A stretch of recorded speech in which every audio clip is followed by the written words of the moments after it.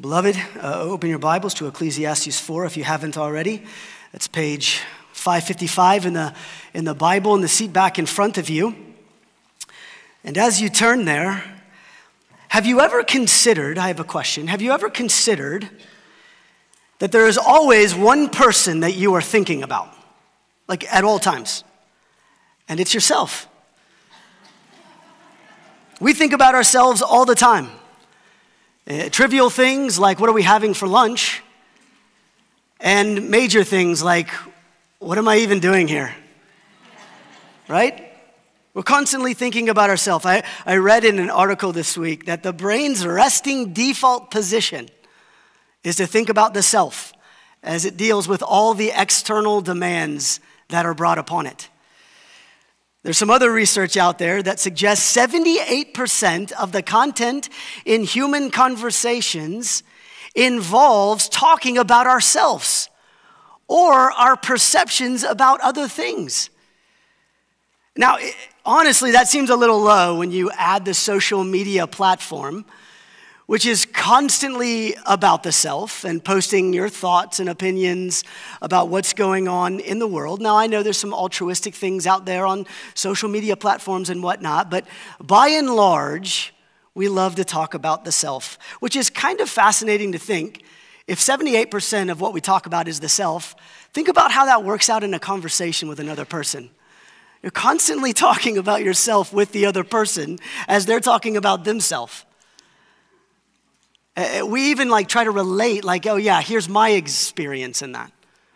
My point in all of this is that we are self-centered people. We are me people. That is really the point of what the preacher is hammering home here. Now, the preacher so far has sought to prove that all is vanity, all is meaningless. He's looked at wisdom, he's even looked at comedy and time and politics, and he's brought about the meaninglessness of it all. And today he's kind of ratchets down the microscope a few clicks, and he begins to peer in the human heart in regards to relationships and our consideration of other people, really our consideration of ourselves as well. In our text today, the preacher is driving home the point that it's wise and it's beneficial to live well amongst other people. We need each other. God has made us for companionship. We are better together, so to speak. In Genesis, we see that the only thing that God really created that he wasn't entirely pleased with was the fact that man was alone. He said it's not good that man is alone, and so he creates a helper from his side. Companionship is at the very heart of our God. And the preacher is helping us today, kind of reorienting our minds and our hearts to a better way. Now, God is not mentioned in this particular passage that we're going to cover, but I want to remind us that the fear of God that was talked about in chapter 3 that Justin preached a few weeks ago is still in the context. We're to live in the fear of God. To trust him. That's really what fear is to believe God, to believe that he's real, and to live accordingly. And so we are to live out that way. We've been learning in the book of Ecclesiastes that we are to enjoy all of life, to enjoy our toil, to enjoy our food and our drink and all of this. And today, he's saying you're also to enjoy one another in community with each other. And this is what God has intended for man. So the main point of the passage is this. At least I think it is. This is a hard text, but I think this is the main point of the passage. It is better for us to share our lives with other people than to be consumed by envy, individualism, and power in all we do. Now, ultimately, we're going to see that there's even a better way. And that's where we're going to end our service today. We're going to end it on Jesus, no doubt. But for the sake of integrity, as we walk through this passage, we're going to look at kind of 3 separate sections. And in each of those, the preacher kind of highlights the value of companionship. He kind of hits it from different angles. And in addition from hitting from different angles the value of companionship, he also kind of splits our hearts open And he shows us as he probes our hearts to all the ways that we mismanage friendships and companionships. He kind of hits us at the very core of who we are, our self-centered reality. And this is supposed to be a help for us. We need to know who we are under the sun and why we need God. And we need to be reminded of the importance of relationships. We need to be reminded of our inner motivations that oftentimes we don't see at first glance. We need to be reminded of the good of community and the dangers of isolation and how we should even work and how work has effects on other people. We're going to see a common phrase in this passage, and it's the phrase better. Verse 3 from last week and 6 and 9 and 13 from today, the preacher highlights that there is a better way to live. It's the way of wisdom, the way considering a neighbor. So he kind of provides two paths, considering each other and living together in community, and that's the way of wisdom. And then the other path is the way of folly, thinking about the self all of the time. And we are hopefully encouraged in this passage to live the way of wisdom, the better way. We want to drive at the idea to live for the person next to us, to the person who is in your home, to the person who is at your work, the person who is in this church family that you might not even know yet. That's what we're kind of driving at. But it's not just that we're better together, by the way. But being about others actually kind of reminds us or actually guards us from sin of isolation. And so that's kind of what the preacher is doing here. So we're going to have kind of three sections we're looking at. And the first one has to do with work and toil. The first point is this: find contentment in work and considering the warning of envy. This is verses 4 through 6. Look with me in verse 4. Then I saw that all toil and skill in work came from a man's envy of his neighbor. This is also vanity and striving after wind. Look what the preacher's doing there in verse 4. He's connecting envy to the motivation of why one works. Ultimately, because we're envious of our neighbors. That's what is driving the reason that man works. It's a subtle sin, but it's a dangerous sin. Envy is a state of ill will towards another person when someone else is being recognized or is achieving certain things. It allows us to grow in jealousy and anger, all of which stems from perceived advantages that we think that others have over ourselves. It reveals distresses that we have when other people are rewarded, and it really kind of just knots up the soul. And you know what I'm talking about here. We've all been there. We've all been envious people. Well, we're happy for someone when they have achievements, but deep down we're struggling because we ultimately are thinking about ourselves and how we're not receiving the credit or the notoriety that someone else is perhaps receiving, or what we think we might actually deserve. And not getting what they got actually makes us think less about ourselves. That's what envy does. And the same is true with the downfalls of when walking with someone who is suffering. When they've lost something or something has slipped out of their hands or they didn't get the job promotion that they want, we're quickly there to comfort them. But if we were honest, sometimes we rejoice because in some twisted way it makes us feel better about ourselves. That's the reality. That's what the preacher is driving at here. I remember when I was playing college baseball at the University of Oklahoma my freshman year, and playing from the bench, let me just say that. But I was always cheering for the Sooners, always.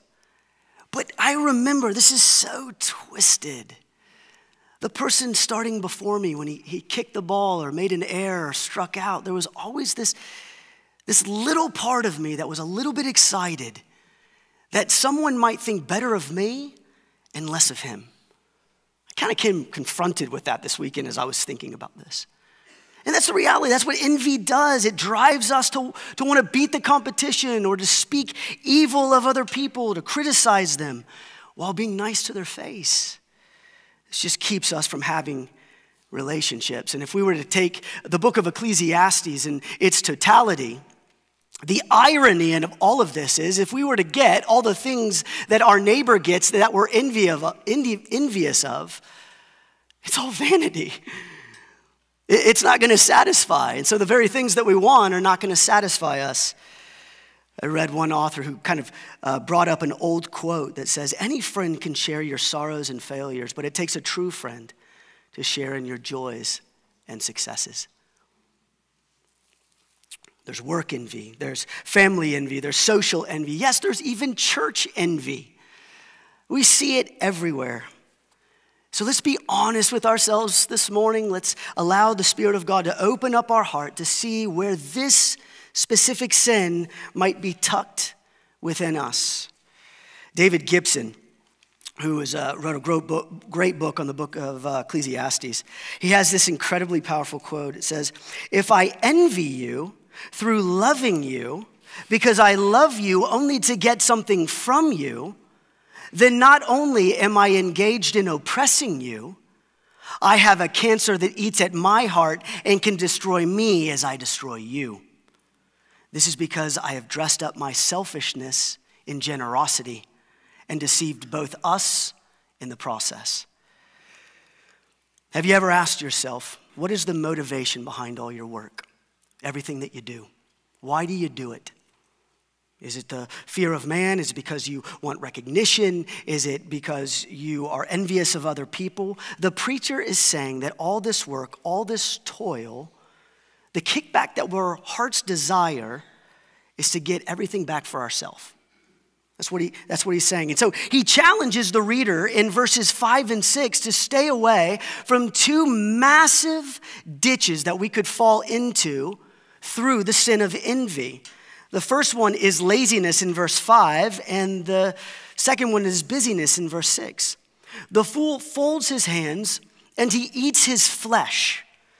Better is a handful of quietness than 2 handfuls full of toil and striving after wind. Verse 5 is really talking about the sluggard. The sluggard folds his hands and he eats his own flesh. Some would call that a hand sandwich. That's terrible. This sluggard in Proverbs is the sluggard from Proverbs who doesn't work to prepare for winter. A man with no drive, a man who doesn't get up in the morning. I'm not talking about a man who works hard and doesn't make a lot of money. I'm talking about a man who doesn't work. It's the slacker in Proverbs 6 who thinks he is wiser than 7 sensible men. He proves ultimately that he hates his neighbor, that he doesn't consider his neighbor because he only gets from his neighbor. He's looking for the charitable neighbor, the one who will give to him, but never gives back in return. And the sluggard proves alone at the end. And then the preacher warns of the one who is busy, verse 6, better is a handful of quietness than 2 handfuls full of toil and striving after wind. Notice the busy person grabs 2 handfuls of toil. And this gives us kind of a picture of greed and a frantic pace. And yet look what the preacher says. In both hands, as he grabs for these things, he actually has wind.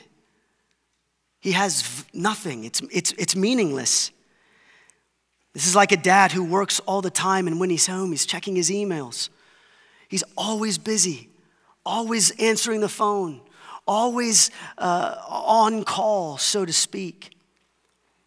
These people are so busy flying around from one thing to another, hiding their unhappiness with the world and always complaining about how busy they are, hoping that tomorrow will be better.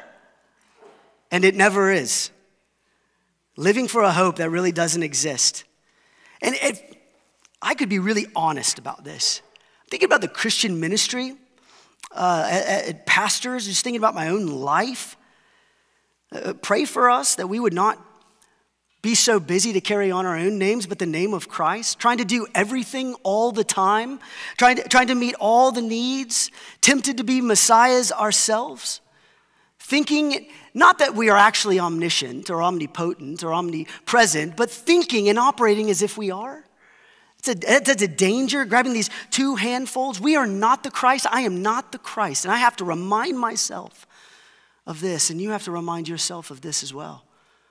It's vain to grab this life by two hands. We're called to fight this temptation. We're called to a better living. But if we're honest, this is what we do. We just put both hands in it, and we try to get everything we can from it. But look what he says in verse 6. He actually describes a better way.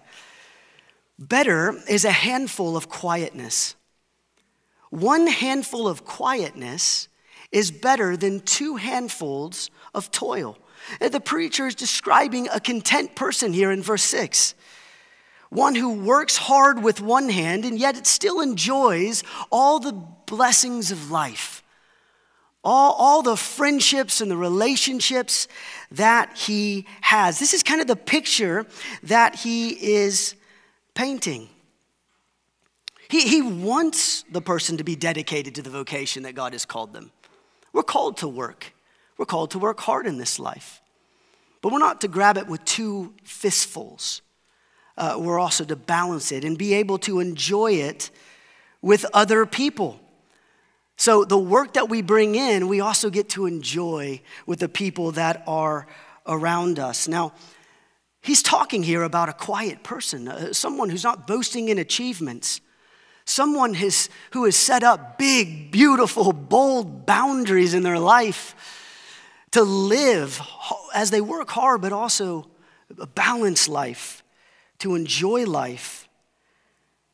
So they find joy in their work, but they also find joy in giving and sharing their everything with their neighbor and enjoying their neighbor as well. And this is the content person.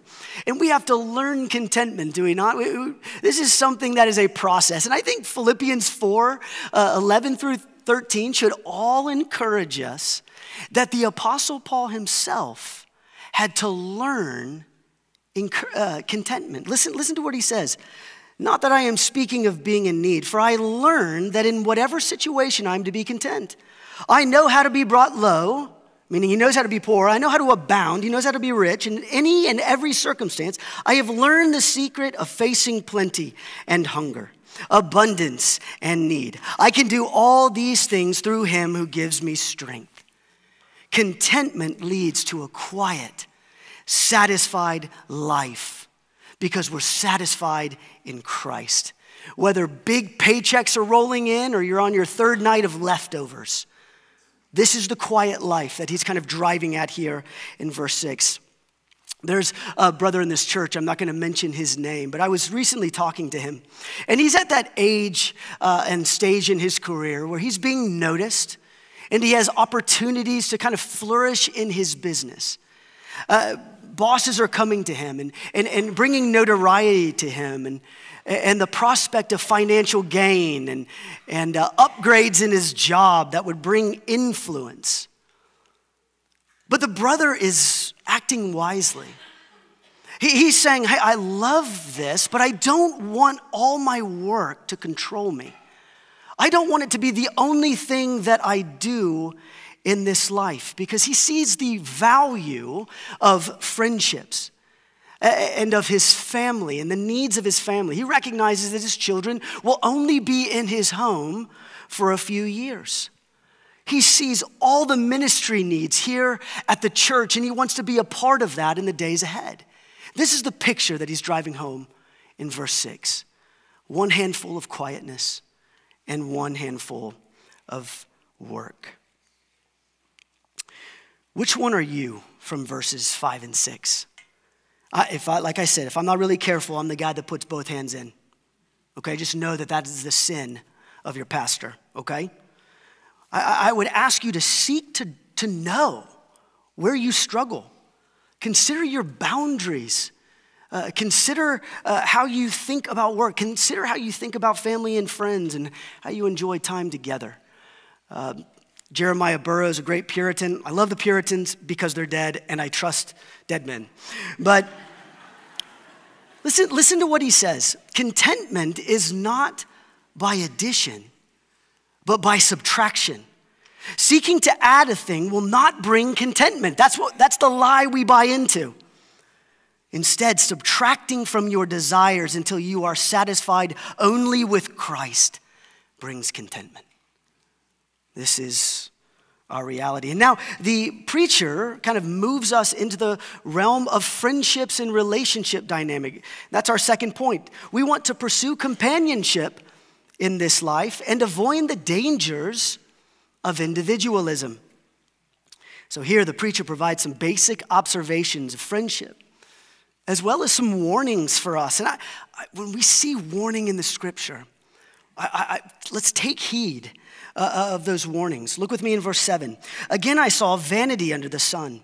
One person who has no other, either son or brother, yet there is no end to all his toil. And his eyes are never satisfied with riches, so that he never asks, for whom am I toiling and depriving myself of pleasure?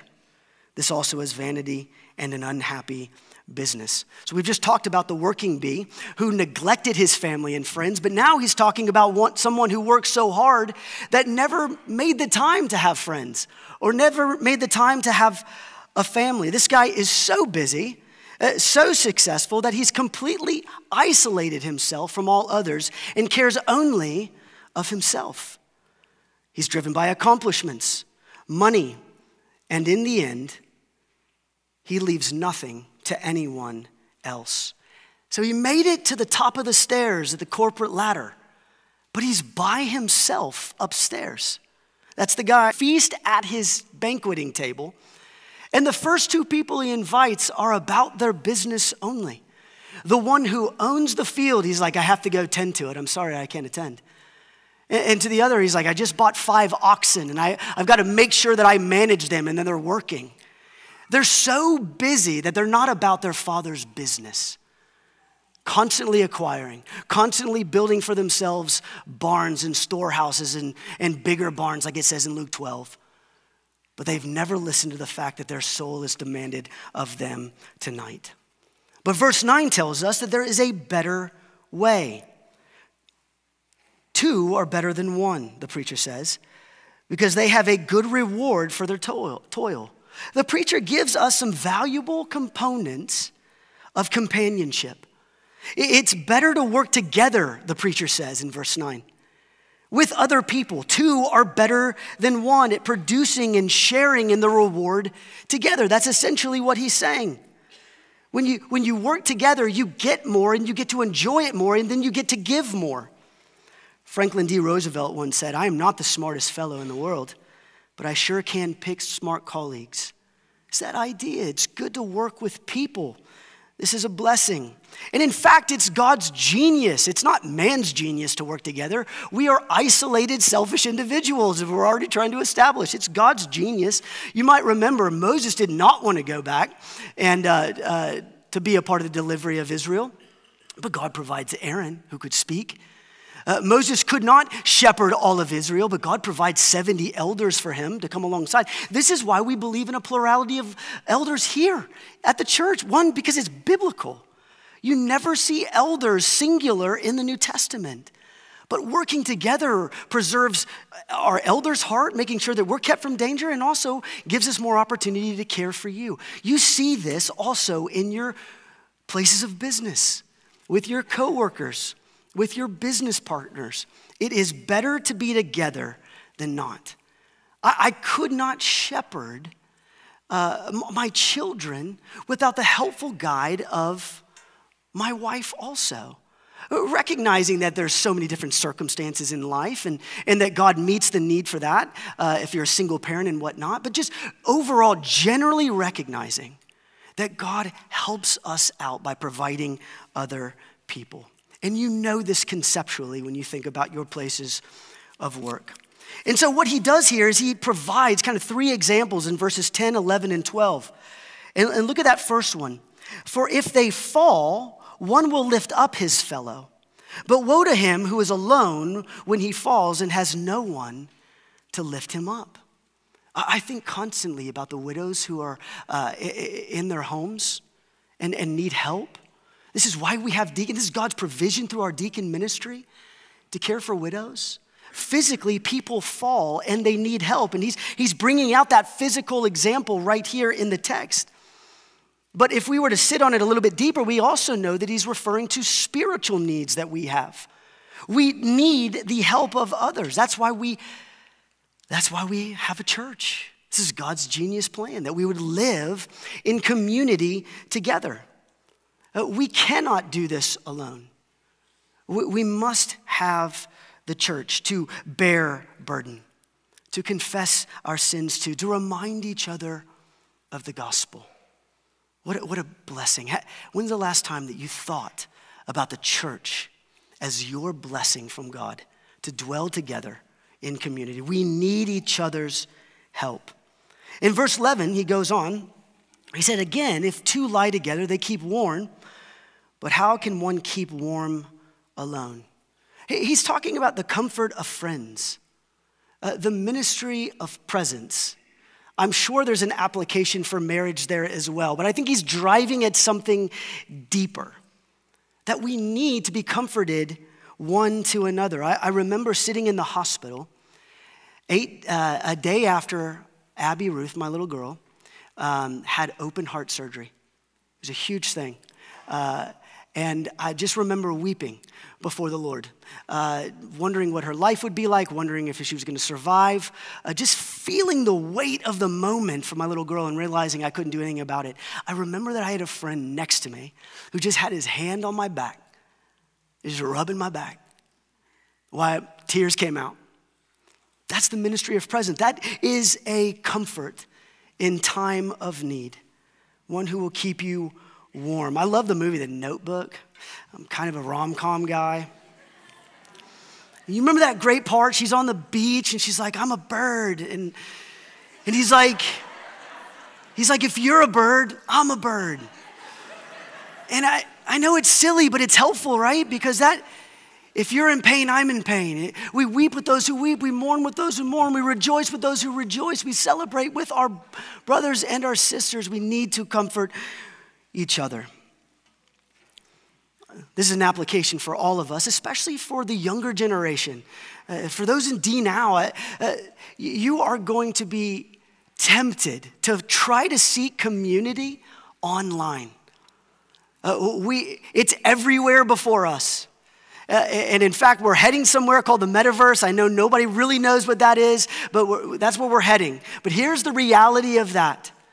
A like on your Facebook page or a little message or whatever it is, a message from a person online in some online community it doesn't compare to embrace, to the power of embrace, to the weeping with a friend, to the bearing of a burden, to the rejoicing in church together. It just doesn't compare.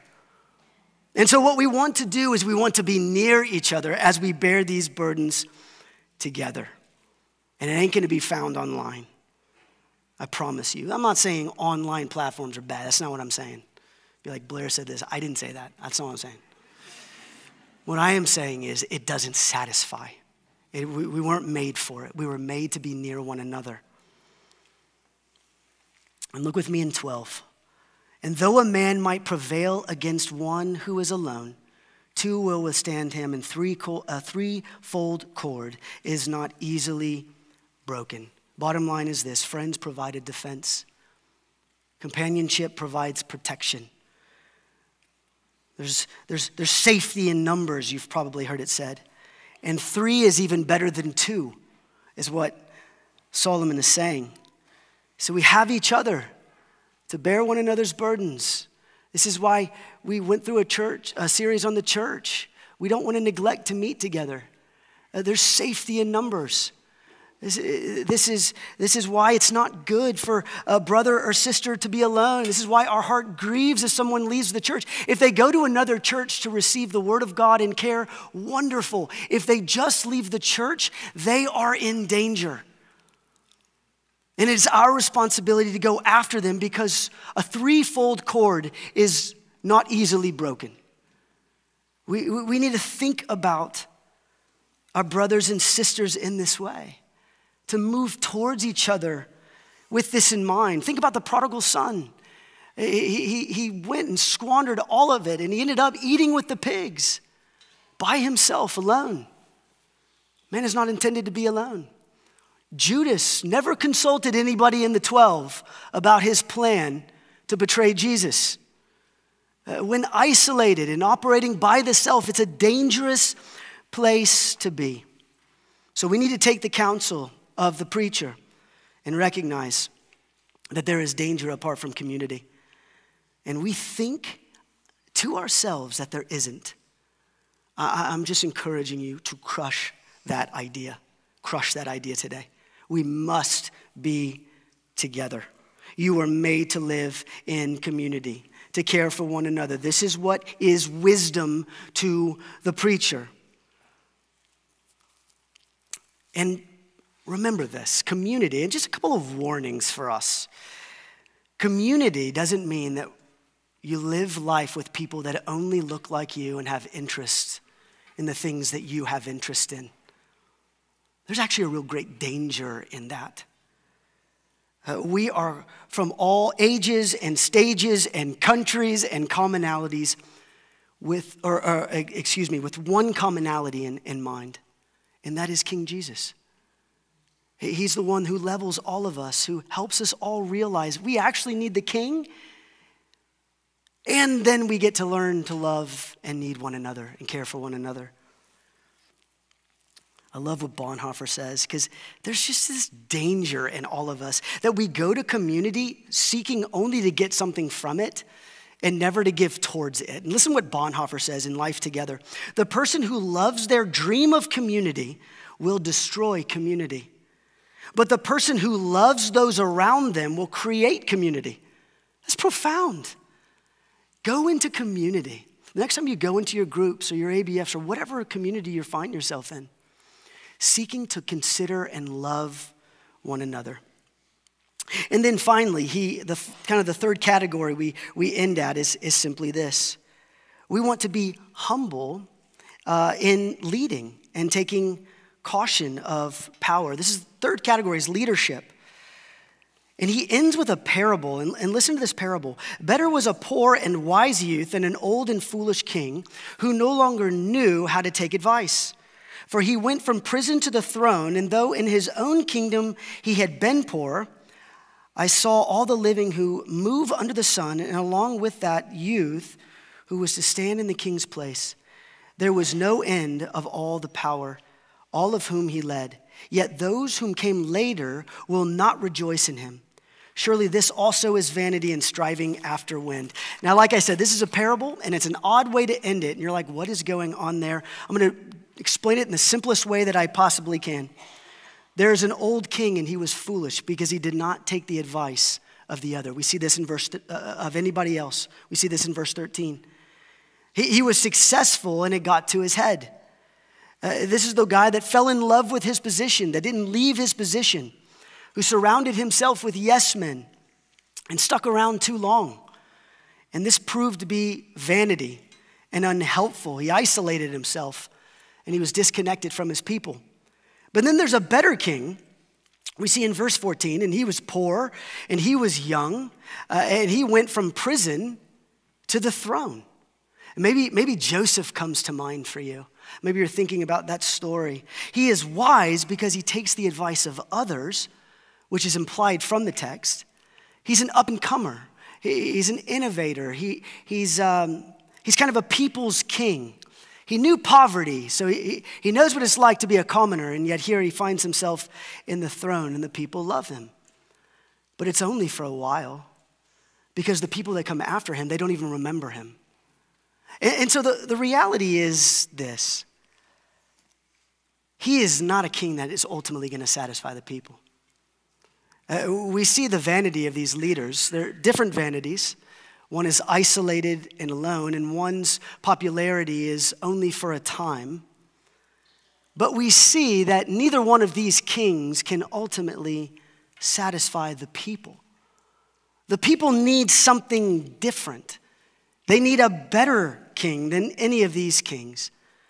And we see throughout these passages of scripture that we really don't understand community. We really think about ourselves far more than we think about the person next to us. I hope you feel the weight that the preacher is trying to drive home, that you yourself cannot satisfy community. You don't have what it takes to get it accomplished. And neither do these kings as the story unfolds. Everybody is replaceable. Nobody can satisfy except one, the Lord Jesus Christ. The King of Kings, whose glory never fades. He came from a manger in Bethlehem to the throne of thrones, which is surrounded by angels and fire and lightning as revealed in Revelation 4. Isaiah 9 says, of the increase of his government and of peace there will be no end. On the throne of David and over his kingdom, to establish it and uphold it with justice and with righteousness from this time forth and forevermore. The zeal of the Lord of hosts will do this. There is a king who satisfies. How does this king, though, connect with the passage that we're talking about today? And in terms of relationships, two primary ways I see this king connecting with this passage. First, he brought us into covenant relationship with God. He brought us into covenant relationship of God. Remember, God is a relational God. This is who he is. He's moved towards us. He's the one who brought covenant fellowship to Noah. As the earth is being destroyed by the flood, he brought fellowship to Noah. He initiated redemption with Abraham, that through Abraham, he's going to be the father of many people, and he's going to be their king. He gave the law to Moses, and he established the nation of Israel. And he said, this is my son. Our God is relational. And then he made a promise to David that there's going to be a king, a shepherd king, who's going to sit on that throne forever. And his name is Jesus. And we see that he is revealed in the New Testament. And so how did Jesus bring us into this covenant fellowship with God? Well, listen to what it says in 2 Corinthians 8. For you know the grace of our Lord Jesus Christ, that though he was rich, yet for your sake he became poor, so that by his poverty we might become rich. So Jesus has come and he has reconciled us through his blood. And Romans 5 says that while we were still weak, at the right time Christ died for the ungodly.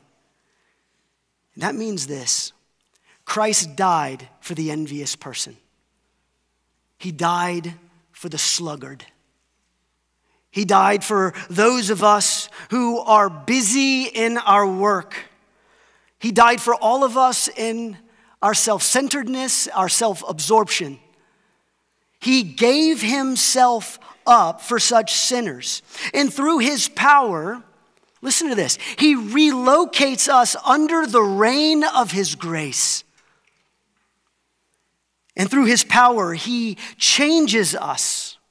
He himself changes us into tender comforters. He changes us and moves us from self-centeredness to selflessness. It's impossible to accomplish all the things that Solomon instructs apart from Christ. It is God who does this through Jesus. He delivers us from in our individual ways and our individual sins, and he forms us into a people, a holy race, a royal priesthood, like it says in 1 Peter. And this is the church. So it's Christ who goes and he gets the individuals and he brings them and he makes them a community. He makes us the church. He emptied himself, as we see in Philippians 2, and we take on this same mindset. And here's the second thing that Jesus allows us to see. He teaches us to love others. He's with us in this, and then he teaches us this. So quietness, contentment, companionship, humility, all of these important relationship things that we've talked about today, they find their yes in Jesus. He's the one who's knitting this together. He's the example of it all. And so we can enjoy our work because we see that Christ works hard, and then he teaches us how to rest by finding isolation with the Father. We can be intentional with our relationships, just as Jesus is intentional with his relationships. He set aside 12 men that he discipled. He taught us what healthy relationships with the opposite sex look like with Mary and Martha. We see what true discipleship looks like with Peter, James, and John. He gave himself to so many. And we learn this from Jesus. What it looks like to carry one another's burdens. What it looks like to admonish, rebuke, and restore. This is the infinite power of God to deliver us, such sinners. This is the great news. This is the good news. We should be all standing up and rejoicing right now. Because everything that we're supposed not to be is exactly what we are. And then Jesus comes, he reconciles us through his blood, and he makes us a new people who are able to do these things faithfully now. Quickly, as we close, 3 quick ways I want us to respond today. The first is this: we must know God.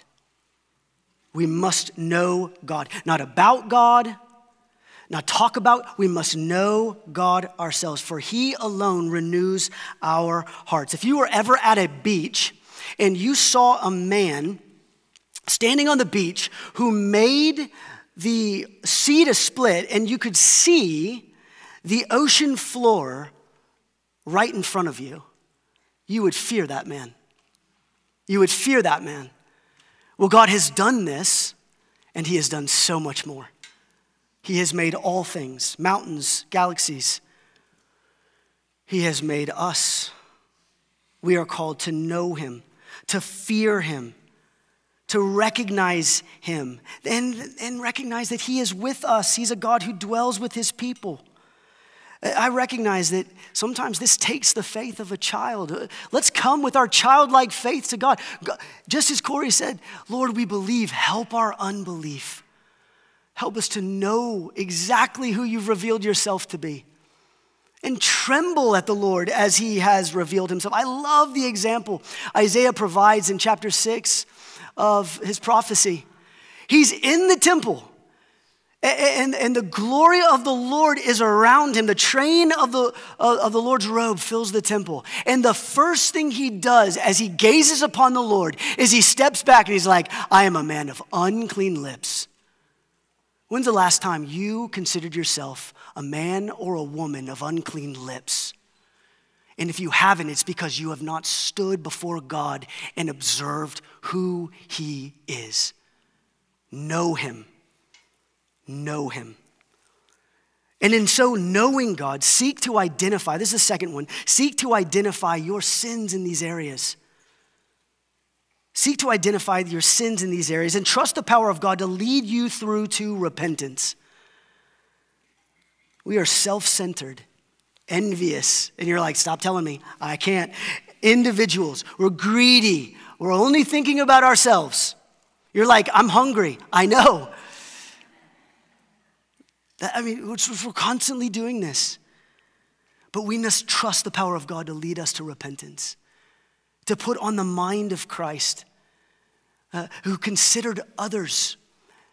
He considered us so much that we didn't even think equality with God something to be grasped. Ask God to reveal where your sin is. Because all of our individualism, all of that it's just this waging war that is impossible for us to win. And it's against a holy God. And so we are called to remember this.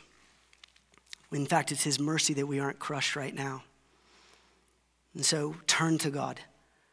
Ask God where your sin is in these areas today. And flush this out in your groups. And then finally, in closing, consider others as Christ did.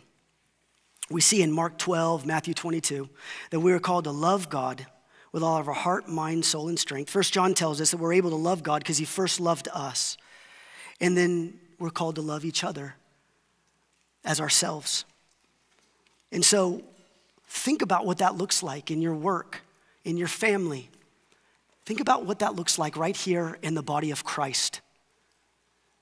To love others, to love your enemies that speak against you, to bear burdens for each other, to love one another as Christ has loved us. That's what we are called to today. And trust that God cares for you, and in his power and through the cross of Christ, where love is perfectly demonstrated, we can see what sacrificial love looks like.